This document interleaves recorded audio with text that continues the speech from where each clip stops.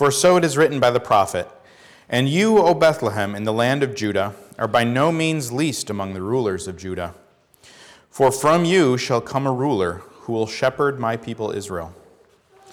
Then Herod summoned the wise men secretly and ascertained from them what time the star had appeared.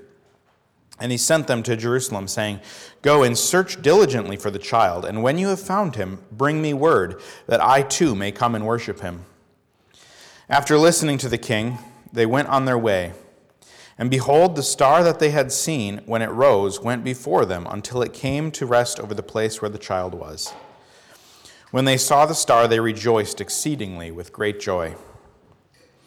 And going into the house, they saw the child with Mary and his mother, and they fell down and worshipped him. Then, opening their treasures, they offered him gifts, gold, frankincense, and myrrh.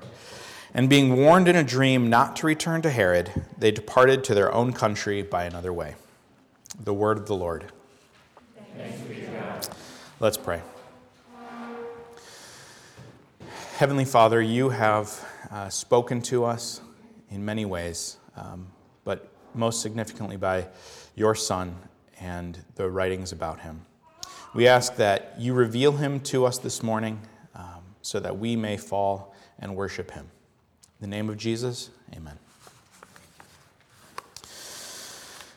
We in the English-speaking world have been enormously blessed with a variety of translations of Scripture, and really they cover so many things, and it's a blessing that we don't need to be Greek experts to read Scripture. But sometimes there are some words that are helpful to know, and one of those is the word telos, T-E-L-O-S, if you're taking notes.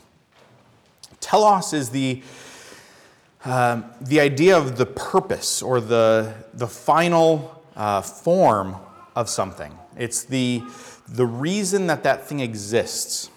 Okay? Scripture talks about this in a few ways. It's translated in different ways that all try to get at this concept. Scripture talks about Scripture being fulfilled. That's the word telos. Christ is the end of the law, Paul writes. That's the word telos too. Christ is the telos of the law. Though you do not see him, Peter writes, you believe in him and rejoice with joy that is inexpressible and filled with glory, obtaining the outcome of your faith, the salvation of your souls. That's the word telos as well.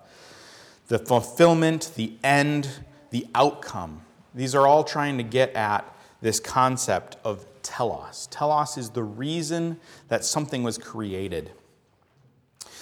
And it can be a tricky concept, especially as we get into people. Aristotle talked a lot about telos.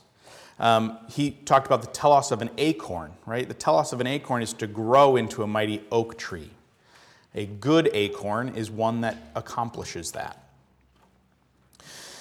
I think our text this morning points us to the telos of creation. We live in a disenchanted age, right? That's a secular age, an age where nothing has a telos. We look at the sun and it is. It doesn't have a purpose. Stars, right? We look at them, we know what they are, but we don't talk about what they're there for. And that's something that Scripture doesn't agree with us on. In Scripture, things have a telos. Things have a reason for existence. And Scripture tells us what that is. It points us to God. Psalm 19 tells us, "The heavens declare the glory of God, and the sky above proclaims his handiwork. Day to day pours out speech, and night to night reveals knowledge. There is no speech, nor are there words, whose voice is not heard. Their voice goes out through all the earth, and their words to the end of the world." Scripture tells us that nature was created with a purpose, and that purpose is to tell us about God, to tell us about God's glory. John Calvin latched onto this. He said, "Men cannot open their eyes without being compelled to see God." And that's an incredible statement, right? Creation has a purpose, and that purpose is to tell us about God. And specifically, the lights have a purpose, right? In Genesis 1, God says, "Let there be lights in the expanse of the heavens to separate the day from the night, and let them be for signs and for appointed times, and for days and years, and let them be lights in the expanse of the heavens to give light upon the earth." When God created the sun, moon, and the stars, he specifically said, "Let them be for signs." And this morning, in our text, we read this text about a star being a sign. And I think often we skip over it as one of those miraculous things that doesn't necessarily fit into our everyday experience. I don't think many of us have looked at the stars and said, "Oh, that's a sign to me," right? But Scripture tells us that that is what stars are for. That is the telos of stars, is to give us signs. And here, the stars give us their ultimate purpose, is showing us Christ, revealing to us the King of creation. That's not the only thing that they do, right? The sun also, when Christ is crucified, refuses to shine. Another sign. From noon there was darkness over the land until the 9th hour. As Christ is on the cross, the sun refuses to shine. This is the telos of creation. The telos of the stars is to tell us about Christ. That's something that we need to live into a little bit. It's a challenge, but Peter Leithart, I think, does it really well. One of the things that he talks about is this thing in Genesis 1, "Let them be for signs and for appointed times." The purpose of the stars is also for appointed times. And appointed times in Scripture is actually used specifically for Israel's sacred festivals. Israel knows when to do Passover by looking at the sun, moon, and stars. That's something that still holds true today, actually. The sun, Leithart tells us, we could think of it as the sun's job is to tell us when to worship God. In fact, we might say that the sun's telos is to tell us what day we should go to church, right? What day we should gather together on the Lord's day. And we need to cultivate this kind of mindset. How do we see creation as indicative of God's glory, as telling us about God? It's really a challenge, and Scripture talks about, and the theologians talk about, how we put created things in the place of God. We look at created things. We look at nature. We look at things that God has created, and we don't look at them and say, "Oh, that tells us about their creator. That tells us about God." We just look at them, and that's all we see. We hear this in our culture a lot. I'm going to commune with nature. Right? I'm going to go connect with nature. I want to get into nature. And, I mean, that's a great thing. But it's a problem when it stops there. It's a problem when we go into nature, we connect with nature, and that's it. And we don't go any further. We don't look at the creator of nature. This is something that's talked about in the Belgic Confession. It's in page 2 of your worship folders. Article 2 of the Belgic Confession, the Belgic Confession is one of the standards of our church, tells us we know God by two means. First, by the creation, preservation, and government of the universe. Since that universe is before our eyes like a beautiful book, in which all creatures, great and small, are as letters to make us ponder the invisible things of God. Creation is telling us about God. And it's not just nature. This is something that we often get a little sidetracked on. Nature is part of creation. Nature is God's creation. But it's the whole government of the universe. Actually, philosophy also points us towards God, right? Plato and Aristotle, they didn't know God, but they had incredible things to say about God and who God is. Throughout the church's history, there's been a field of philosophical theology. What can we know about God from the creation and government of the universe, the way the way the universe works? Alvin Plantinga recently has actually made an argument that the only reason that we can have confidence in our own intellects is if we believe that there's a creator. So all of creation tells us things about God. Why don't we see it? Well, the problem is us, right? We have a telos too. Humans. The Westminster Catechism tells us this. In question and answer 1, what is the chief end of man, right? The chief end is really just another word for telos there. What is the telos of human beings? And the answer is to glorify God and enjoy Him forever. That is our purpose, and that's not a purpose that we live into very well. Augustine wrote like this: "You have made us for yourself, O Lord, and our heart is restless until it rests in you." Augustine is telling us our telos is to be united with God, and we long for that, often at a subconscious level. And the problem is we are corrupted. This week I was putting a trailer hitch on my van, and on the bottom of my van, inside the frame, the manufacturer welded nuts into the frame so that when somebody came along and put a trailer hitch on, they'd be able to screw a bolt into these nuts. Unfortunately, my van is 17 years old, and there's a lot of junk in the bottom of that van. I had to use chemicals, I had to use special tools to try to clean out all the gunk and corrosion that is in these weld nuts, they're called. The telos of these weld nuts is to take a bolt. They're supposed to hold on the trailer hitch, but they aren't functioning in that way very well because they've been so corroded and corrupted.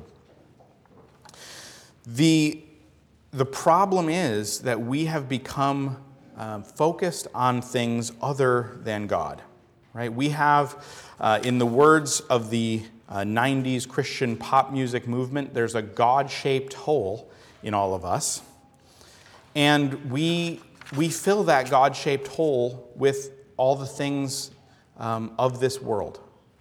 C.S. Lewis talks about this. He talks about how we want God. We are created for God. We desire God. And instead, we latch on to all of these other things. In the Weight of Glory, he writes, "It would seem that our Lord finds our desires not too strong, but too weak.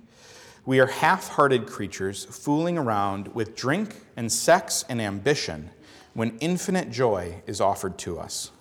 Like an ignorant child who wants to go on making mud pies in a slum because he cannot imagine what is meant by the offer of a holiday at the sea. We are far too easily pleased. We take these good things, blessings from God, money or sex or power, and what we do is we put those in the place of God. We try to fill up that yearning for God with those things. And throughout Scripture, we see this is not effective. It doesn't work. Isaiah says to Israel, "Why do you spend your money for that which is not bread, and your labor for that which does not satisfy? Listen diligently to me and eat what is good, and delight yourselves in rich food." God offers Himself to us. He offers us good food, and we are consuming things that do not satisfy. Jesus captures this in John 6. He continues on this theme. He says, "Do not work for the food that perishes, but for the food that endures to eternal life, which the Son of Man will give you. For on him God the Father has set his seal." And then he says, "I am the bread of life. Whoever comes to me shall not hunger, and whoever believes in me shall never thirst." Jesus offers himself to us. He is our telos. And we instead consume so many other things. So, one of the things that we see as the Magi come is Gentiles, right? Epiphany is really God's revelation to the Gentiles. The Magi are probably from Persia or somewhere out there. They're not Jews. And yet they have the same urge. They have to find God, right? They are looking for the King of the Jews. Most of us are Gentiles, right? We are in that same position. See, Israel had gotten to this way of thinking that there are two types of people, right? There are Jews and Gentiles. Jews seek after God and Gentiles don't. But what we see in Matthew is there are just people. All humans are created to find their fulfillment in God.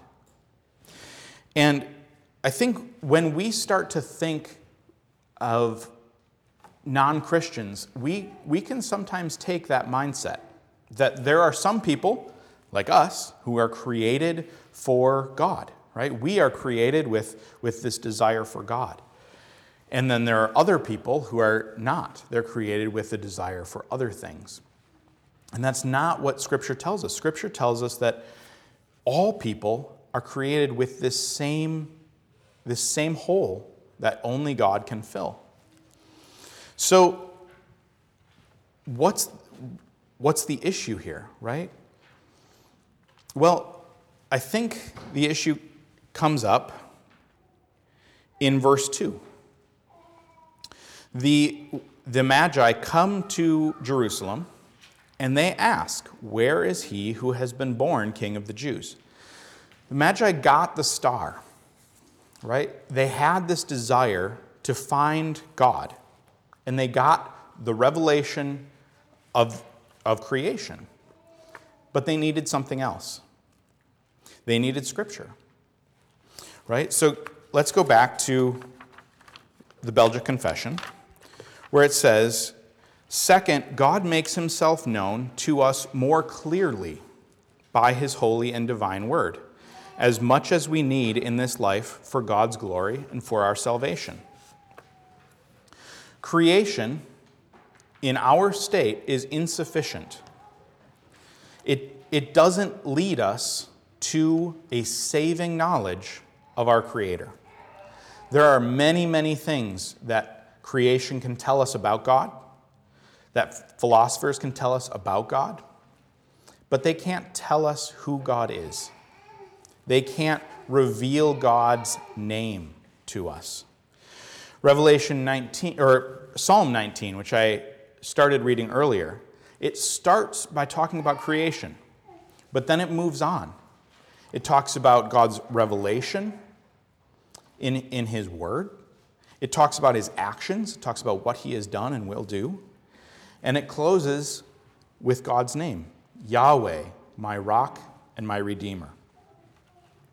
In order to come to know this God, we need Scripture. We need God's special revelation. This is our job as the church, to bring God's special revelation to the world. It's to say, look, you see nature, right? You see how incredible mountains are. God, that can tell you how powerful God is, but it can't tell you that God came into the world. It can't tell you that God left his throne to come and redeem us. That is what we have been entrusted with, the Scriptures, the message of salvation. We don't worship the God of the philosophers. We don't worship an impersonal deity. We don't worship a God who is just a simple deity, an omnipotent deity, an omnipresent deity, an omniscient deity. These are the things that the philosophers can tell us about God. We worship Yahweh. We worship a personal God. We worship Jesus, the God who became incarnate in our world for us and for our salvation. So, what do the Magi do with this revelation? And how can we emulate that? The Magi enter the house and they see the child and they fall down and worship him. Brothers and sisters, we have received all of God's revelation. We have received creation that points us over and over and over to this God. And we have received Scripture that tells us who God is, what his name is, and what he has done for us. There is one appropriate response, and the Magi nailed it. It's to fall down and worship God. Let's pray.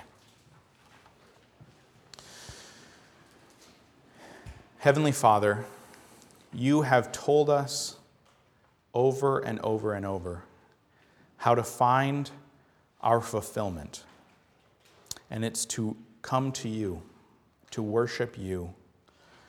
Help us today to see you, to recognize you, and to worship you.